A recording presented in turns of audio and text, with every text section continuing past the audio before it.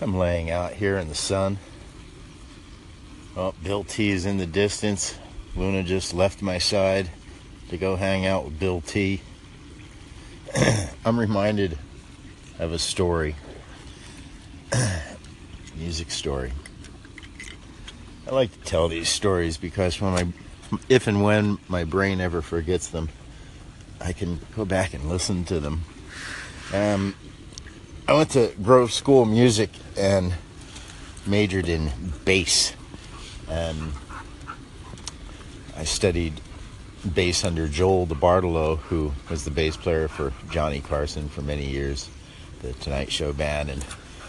And he also gave Flea from the Chili Peppers and Red Hot Chili Peppers and Jaco Pastorius. He's given them some bass lessons as well. So,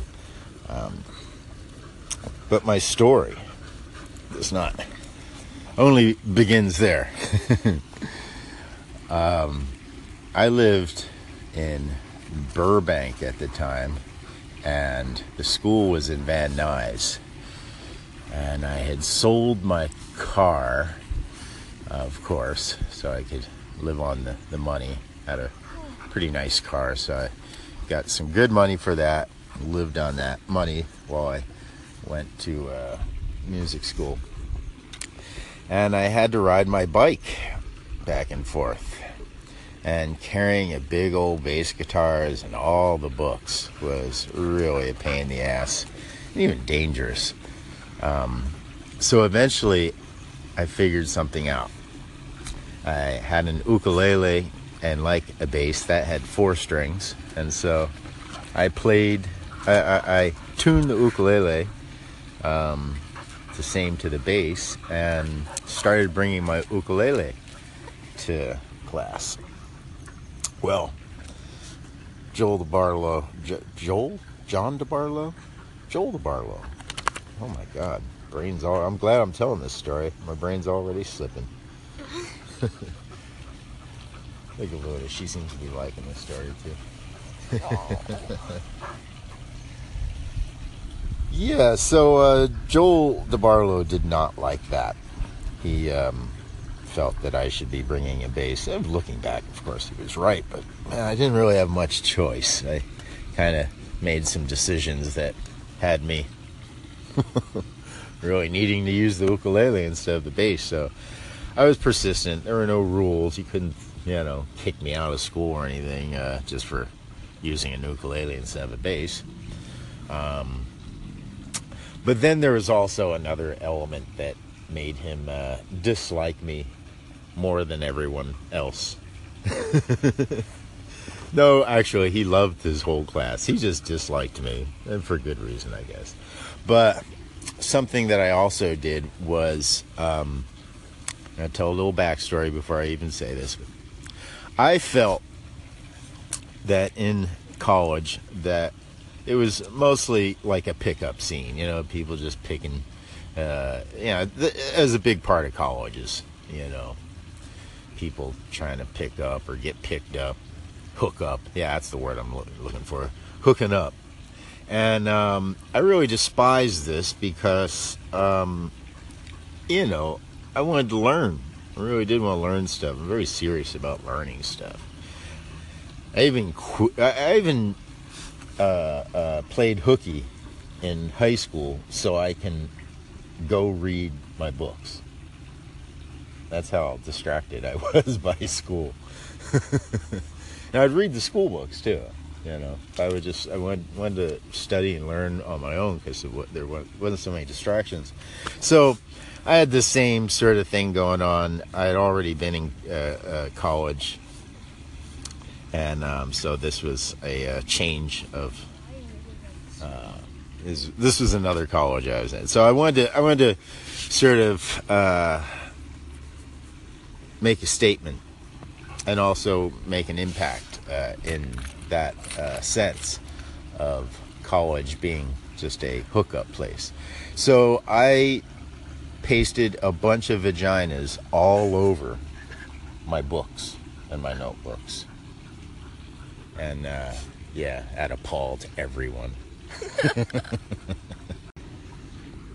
Okay, I gotta finish telling the story. So yes, had vaginas plastered all over my books, whatnot. So that pretty much repelled everyone that wasn't serious. The people that were serious about music, they actually, talked to me. Not to say that our teachers weren't. It didn't seem to bother anybody really outright. I gotta say, it didn't seem to bother anybody outright, except for my bass teacher. So now, how did I know that he hated me? Because he invited everybody to his house for Thanksgiving, except for me. Say, you are not invited. So there it is. That's my music school. Ooh, tea. I just told my music school story. Well, you'll have to hear it now. Is that tea for me? Thank you. Would you like to join us in our group here? We have a little group circle going on out here in the front yard. See, she was so excited that she bit my chin. Luna might let you sit next to her. Luna never looks in. Luna, you're facing the outside of the circle. Yeah, it's because you're supposed to scratch her ass. Everyone in the circle is supposed to scratch her ass. You go, yes, you, yes. You have a choice. I'll kiss you or I'll bite you. It's up to you. You gotta. She wants to drink my tea. Luna, you can't have the tea. She's very excited this morning. Is that Very beer? happy. Because I'll have it. Yeah, Everybody's home. I know. All three of us petting the Luna dog. She just couldn't be more happy. Yeah. So, well, in short, the music school story is titled Vaginas. No, what is it titled? Ukuleles and Vaginas. No, ukulele and vaginas. That's the. Because well, I won't tell the story again. So there it is. That's that story. Integrity Radio. No sooner do I learn the definition of rumination and then become overwhelmed with rumination. So to that end, I'm going to focus on Kurt's proof of the existence of God. Now understand before I go here that if you believe in God, there is no argument. I have no argument with you. However, if you are trying to prove that God exists, well, then you have some work to do. God, as we know God, is an idea that's at least 2,000 years old. And it's an idea that has never been proved. Now, Kurt's proof of God is what is called the first cause argument. It's also called the cosmological argument. There's at least 6 problems with the first cause argument. 6 very common problems with the first cause hypothesis. The first problem is what's called special pleading. There's a great website out there. You could look it up yourself. And I'm going to read from this website specifically.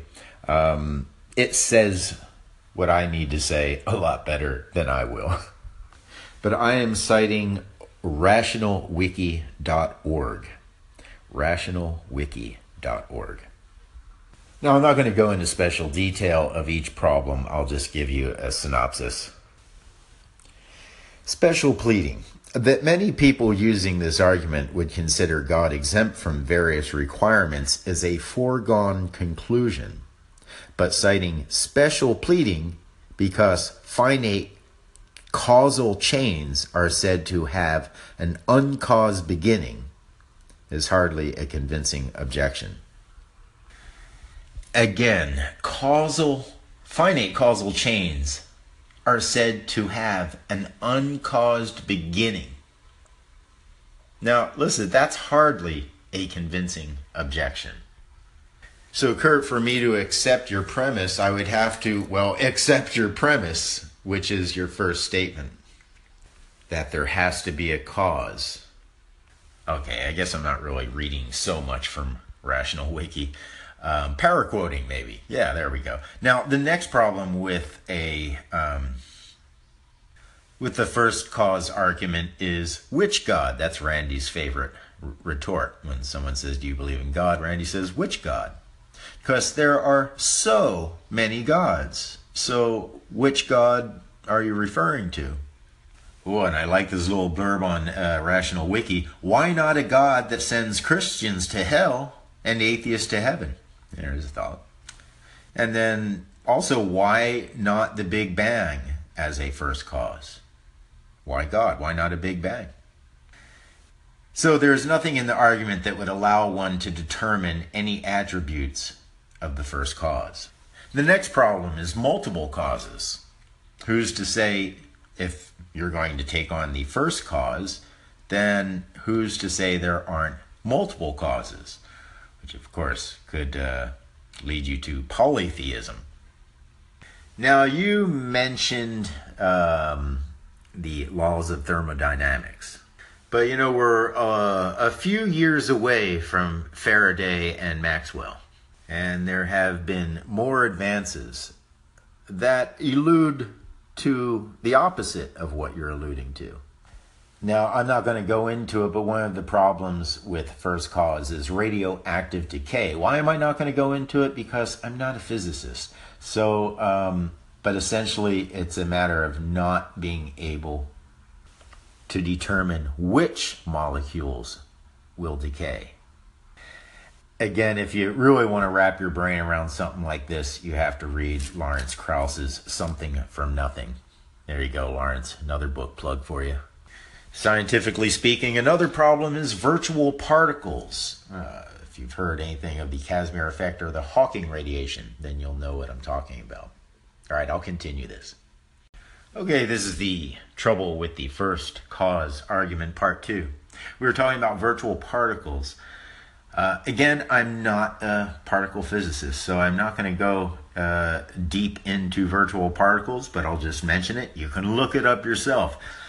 Virtual particles, another counter example of first cause, is the spontaneous generation of virtual particles, which randomly appear even in complete vacuum. What the heck? I'll read the whole part. It says these particles are responsible for the Casimir effect and the Hawking radiation. The release of such radiation comes in the form of gamma rays, which we now know from experiment are simply a very energetic form of light at the extreme end of the electromagnetic spectrum. Consequently, as long as there have been vacuum, there has been light, even if it's not the light that our eyes are equipped to see.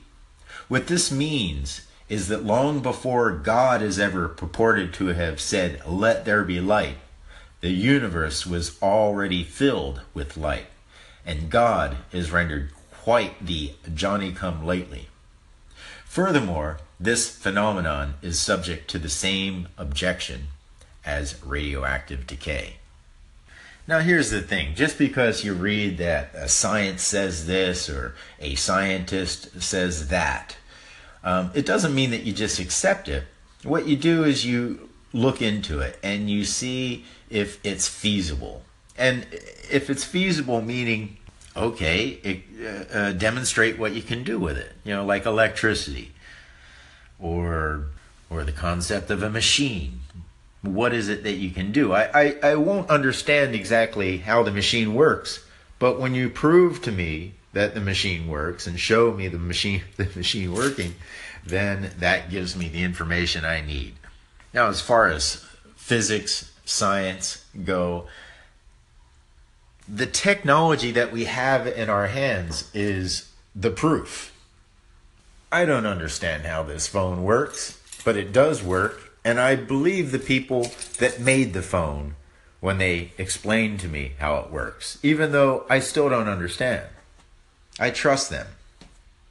There's where my trust and faith lies. And I don't trust scientists and doctors blindly, not at all. I treat them just like human beings, and each one is considered separately on their own merit. I don't put all scientists together in one lump. I don't put all blacks in together in one lump. I don't do this sort of separation thing. So again, do your research, and if you disagree, you're going to have to prove that your cell phone doesn't work. Again, read for yourself more about virtual particles. It's fascinating. Way more fascinating than the Bible or any of that stuff. And the last problem, and I actually mentioned this last night, is the fallacy of composition. What that means is the argument also suffers from the fallacy of composition. What is true of a member of a group is not necessarily true for the group as a whole. Just because most things within the universe require a causes, does not mean that the universe itself requires a cause. Yes, I mean, remember, when you start looking into quantum physics, all right, well, let me just put it this way. If you meet a qualified quantum physicist, they will tell you that anyone that says they understand quantum physics is lying. Another person and family friend that you might want to look into is the late Richard Feynman. And again, if the cosmological argument is your argument, then these are the people you really need to read and research, because they are on the cutting edge and have committed their lives to this research. Now, there are other arguments for God. The argument from beauty, argument from design, argument from fine-tuning, argument from morality. But I would like to talk next about what's called the ontological argument. Mostly because that's a big word. Ontological. Jesus. All right, before I go into the ontological argument, I would like to sort of give my own perspective here before I lose it. Quantum physics and astrophysics are the study of the really, really small and the really, really big. I find it interesting that people, humans, like to somehow equate the laws of the huge and the laws of the very small to be the same as the laws that we have to follow in order to survive. I mean, if we go just, not very far down under the ocean, we will die. If we go too far up, like at the top of a mountain, for instance, Mount Everest will kill you. Those environments, those extreme environments will kill you. Those laws are not the laws that we can survive. As humans, we exist in just a very, very thin layer of atmosphere. For instance, if the Earth were the same size as a marble, if you breathed on that marble, the condensation on that marble would be massively deeper than our oceans. If you were to look at that marble closely, you would find out that there are actually grooves and pits inside of the surface.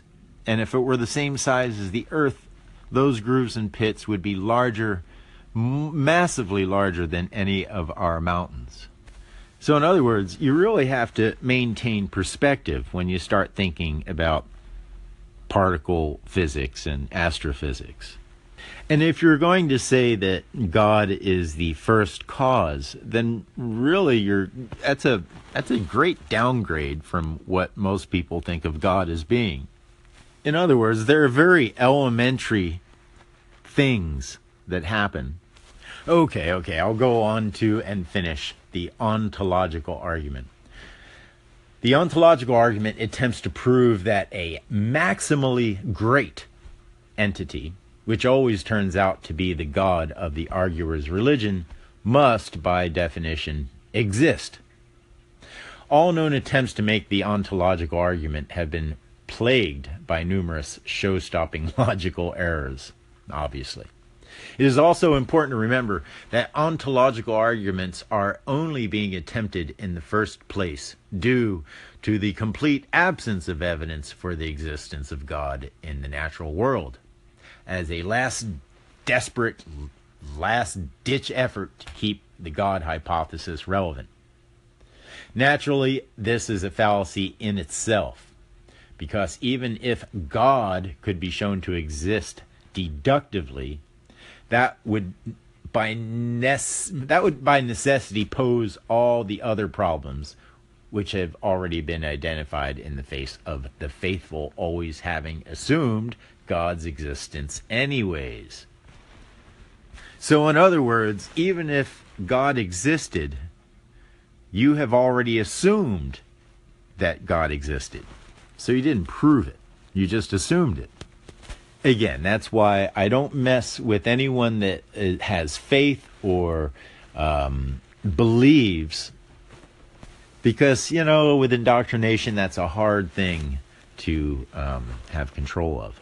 But when you start saying you have proof that God exists, well, one, I kind of like to hear it, but two, you're going to have to stray away from all the historical arguments that have already been postulated for hundreds, if not thousands of years. So I want to thank Kurt for taking the time out and to engage in this friendly little debate.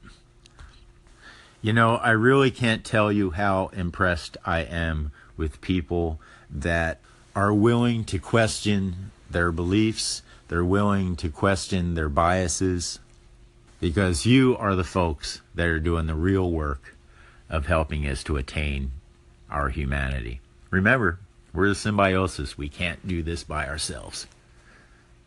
Integrity Radio.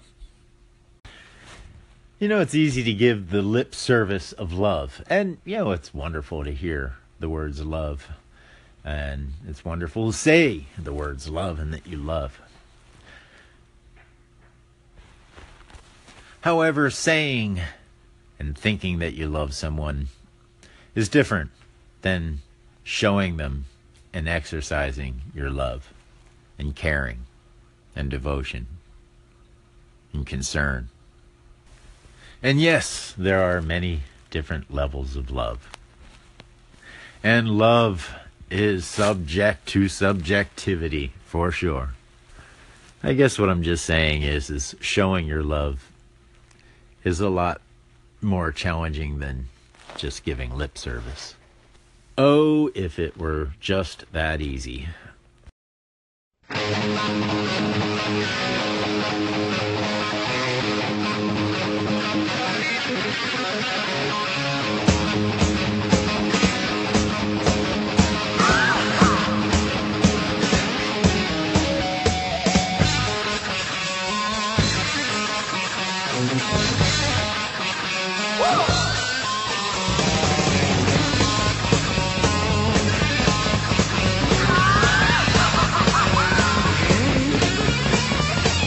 We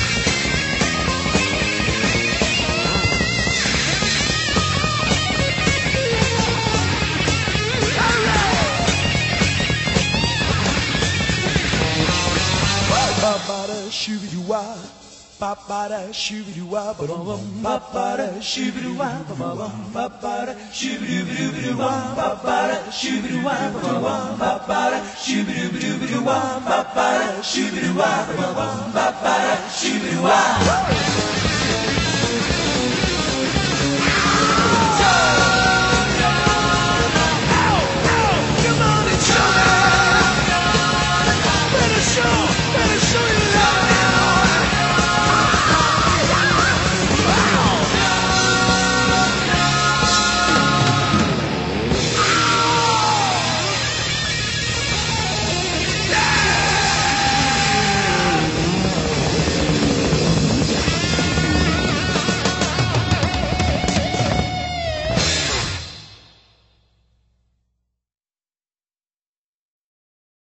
If you expected science to give all the answers to the wonderful questions about what we are, where we're going, what the meaning of the universe is, and so on, then I think you could easily become disillusioned and then look for some mystic answer to these problems. We're exploring, we're trying to find out as much as we can about the world.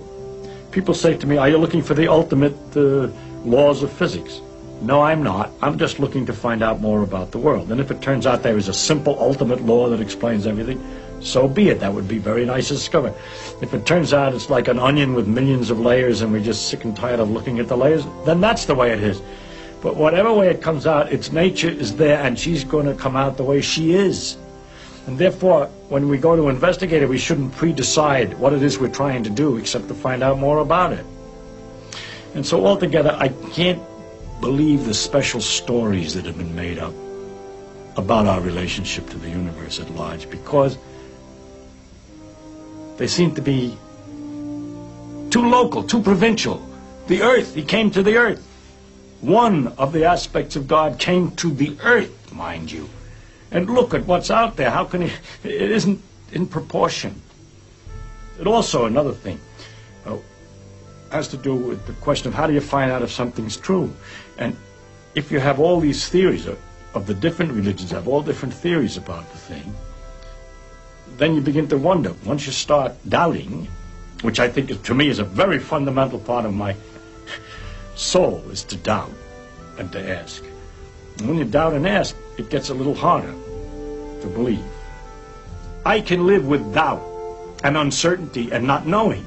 I think it's much more interesting to live not knowing than to have answers which might be wrong. I have approximate answers and possible beliefs and different degrees of certainty about different things, but I'm not absolutely sure of anything, and then many things I don't know anything about. But I don't have to know an answer. I don't feel frightened by not knowing things, by being lost in the mysterious universe without having any purpose, which is the way it really is as far as I can tell, possibly. It doesn't frighten me. Hey, baby. How was Vegas? Oh my gosh, so much fun. Yeah? Yeah, I have pictures. Is that a sketchbook? Yeah, finally putting my art major to use. There's the pool, the club, it's the after party. Selfie! I have so many selfies in here. Yeah. Oh, shopping. Oh, she's gonna hate that picture. She looks terrible. Anxiety. Have you ever heard of the term rumination? Rumination or ruminating is something a cow does when it chews its food over and over again. We depressives are very much like cows in that we don't chew our food over and over again, but we chew our thoughts over and over again. We ruminate on our thoughts, and most of these thoughts are negative. For example, have you ever caught yourself thinking about the same thing over and over and over again? It could be the breakup of a marriage or a job loss or a bad investment you made that went south. Just chewing these things in your mind over and over again digs you deeper into a hole. It actually reinforces circuits in your brain that are negative and makes you hard to get out of that hole that you've dug for yourself by chewing over those thoughts again and again and again. Visual analogy of this process is imagine digging a ditch and you're in the ditch and you dig and you dig and you dig, and the more you dig, the bigger the ditch becomes and the more you're stuck in it. So that's what ruminating does. It's digging yourself into a ditch. Now, if you're someone who does something like this, I have good news. There's a very simple two-step process from a book called The Depression Cure that I just read about that I want to share with you right now. Step 1, become aware of when you're ruminating. Develop an awareness of the rumination process. You can do this by having a smartphone or a timer. Set it to ring once an hour, and every hour check in with yourself and say, how much have I been ruminating the last 60 minutes? And put it on a 1 to 10 scale. So for example, if you've been lying in bed thinking about your relationship breakup for 50 minutes out of the 60, you'd give yourself an 8. On the other hand, if you've been having a tea with a friend in the afternoon, your rumination might only be a 2. So again, the first step is to become aware, develop an awareness of when you're ruminating and how deeply you're doing it. This leads to step 2. Okay, you become aware of ruminating, when you're doing it, what you're ruminating on. You're aware of the habit that's, got you. You're aware of the ditch that you've dug yourself into. Step 2 is based on a very simple but powerful fact. That is that people tend to ruminate and tend to feel the worst when they have nothing else to occupy their attention. I'm going to repeat that again. People tend to ruminate the most when they have nothing else to occupy their attention. You know how they say nature abhors a vacuum? Well, if there's a vacuum, your mind is going to go straight to rumination. So this means that the key to breaking the rumination habit is to turn your attention away from the inner world of thoughts and memories to the outer world of people and activities. Repeat that again. Turn your mind, turn your attention, turn your focus away from the internal world of thoughts and memories to the outside world of people and activities. It's that simple. And if you start to develop that habit, you will start to break the rumination process. So now we see the reason why the depressed person's natural attempt to withdraw and to isolate is so harmful and counterproductive. Because they withdraw from the world of people, they withdraw from the world of activities, and this automatically puts them in the spot of rumination. And so even though a lot of people feel they want to withdraw, they want to isolate, it's actually the worst thing they can do. Now, when it comes to activities, the best activities you can do are the ones that are shared with other people. Because we are mammals, we have an emotional connection to each other. We were raised as human beings in tribes. I'll do a whole other video on a book called The General Theory of Love. But basically, connection and intimacy lead to healing. Isolation leads to the exact opposite. Activities that maybe won't involve other people but are still taking you outside of yourself can involve listening to music, listening to a book on a tape, watching a video, or going for a walk in the park. In both of these cases, you're turning your attention away from the inner world into the world of activities and people, into the external environment instead of the internal environment. So either way you want to do it, doing some solitary activities or activities with other people. Activities with other people is definitely going to be the best because other people draw you out of yourselves. Either way, do those types of things and you will tend to less ruminate and feel better. You might call these things distractions. There's nothing wrong with distractions, watching a video when you feel bad, as long as you don't overdo it and use it as a way to avoid the world or basically escape life. I believe it was Rembrandt that said, there is no one element of a painting that can define its beauty. My only argument with Rembrandt would be originality. What my buddy Zvi calls rarity, and what I geekishly title unique perspective. This is something that you have to develop. You can't just assume that you have unique perspective. You have to develop it every single day. If you don't develop unique perspective, you become disposable. If you give up your unique perspective, you become disposable. If you do not develop your unique perspective every day, you become disposable. In a world where there is no free will, the only luxury that we have, the only freedom that we really have, is to see things through our unique perspective. And those thoughts and ideas are the only thing that are truly ours. My good buddy Mark said that I remind him of a mirror, that I'm like a mirror, that I tend to reflect back what people are giving me. Funny thing is, I actually used to be a mime. No, I'm not kidding you. A professional mime. I almost studied with Marcel Marceau. I had the opportunity, but I declined. So we may not have free will, but we do have limited choice. And that limited choice is how you think. It's not what you think, it's how you think. If the powers that be can control how you think, then they can certainly manipulate what you think. And I'm not trying to tell you how to think or what to think. I'm trying to get you to consider how you think.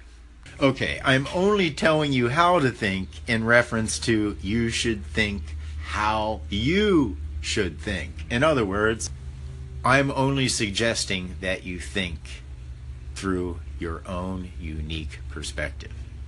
So I don't think that qualifies as me telling you how to think, or even what to think. For instance, when people tell me about their beliefs, their spirituality, or their religious convictions, I'm never hearing any unique perspective. Never do I hear a unique perspective. It's always a reiteration of the religious dogma, or the spiritual or the philosophical dogma that's in vogue. Neil deGrasse Tyson does not disbelieve God. However, he's sick of God because, and I understand, because, come on, thousands and thousands of years with this God concept. Can we come up with some other concepts, please? And again, I have no problems with believing in God. None whatsoever.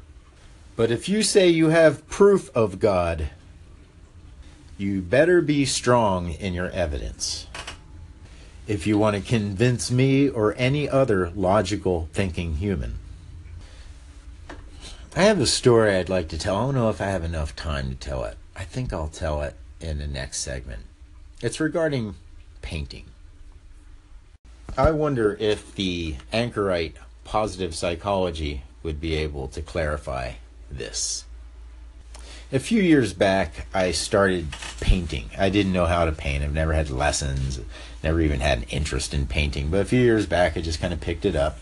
And I figured, yeah, I'll do some abstract. Abstract art. That should be easy, right? You just kind of throw paint around, and when it looks good, you stop. So yeah, I got some paints, started painting, started doing some abstracts. I got really into it. Really into it. I mean, just paint everywhere and hours, just days really of just painting. And I produced some very interesting pieces. However, I found that I had run short. Like, I started repeating, and that's something I didn't want to do. It's abstract. If you repeat something, it can't be abstract when you start repeating it. So I didn't want to keep repeating myself, and this was a dilemma. And so, I do the usual thing, start researching, go to YouTube, and I heard that if you want to be a good abstract artist, then you should do realism. So I started drawing, and I started drawing realism, and then started painting realism. I tried ignorantly and arrogantly tried to paint. Well, not tried. I did. I reproduced Courbet's Origins, the French painter Gustave Courbet. It turned out quite nicely. And again, this was all in my maybe first month of painting. To my surprise, I found the realism to be a lot easier than the abstract stuff. Well, now that I've been painting for a few years, I don't find any of them to be easier than the other. I mean, they're both challenging for me.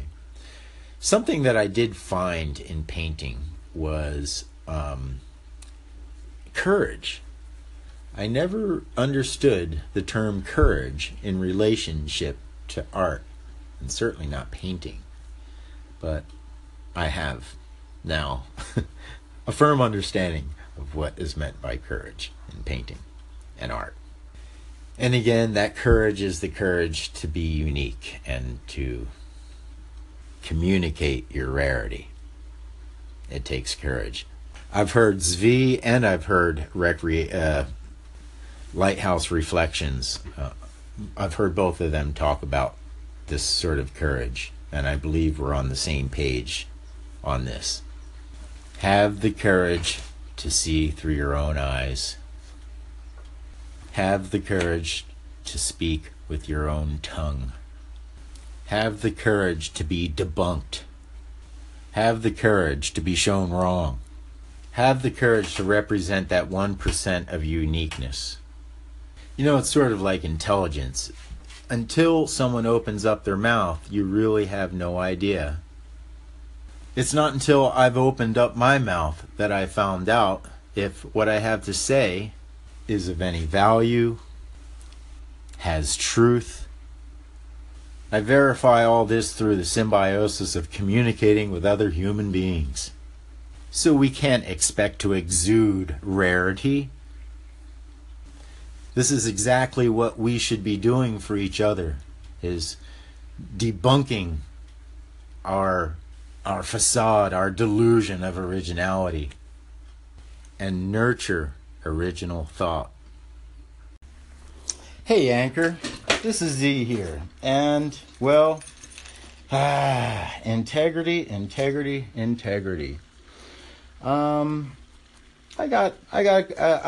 have a flavor to ask of you folks.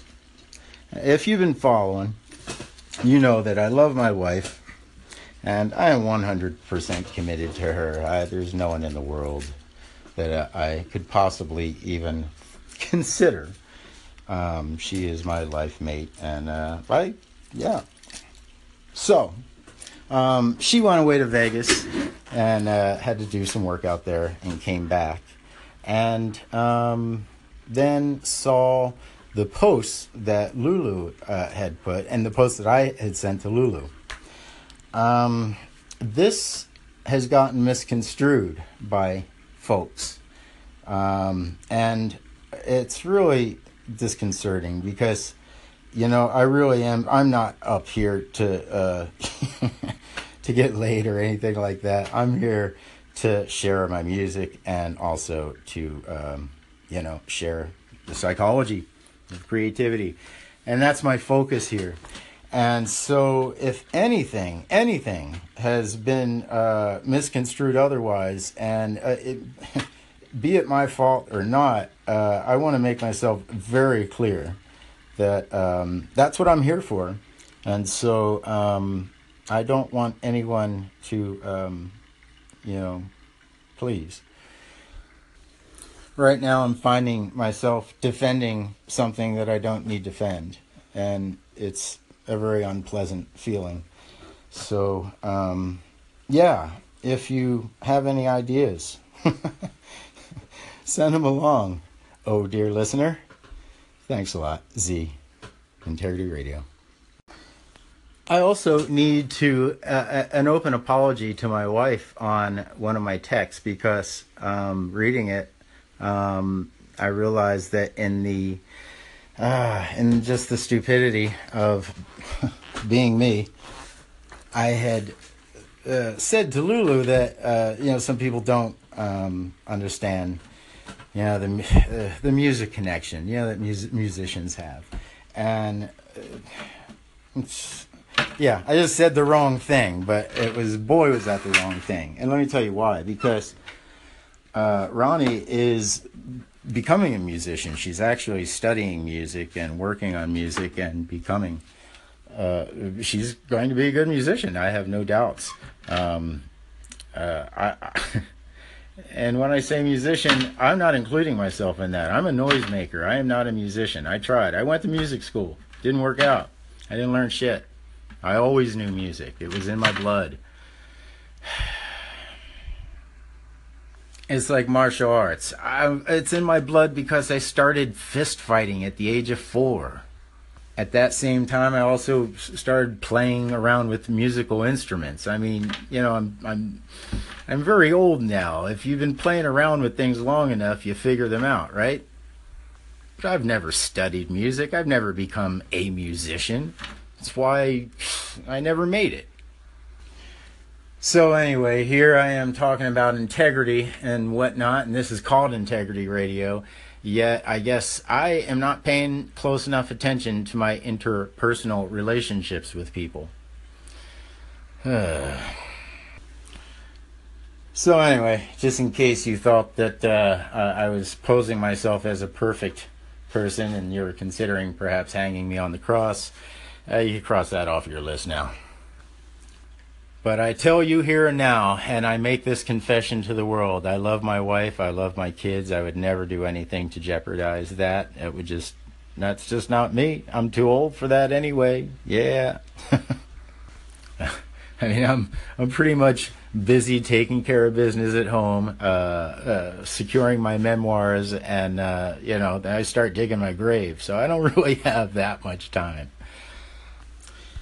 Anyway, I hope this hasn't caused any more problems than necessary. I think I should probably end every segment with, hope this hasn't caused any unnecessary suffering. I think that might be on my epitaph too. Maybe not. Alright, well, bad things happen in secrecy, so I'm just spelling them out. This may be TMI.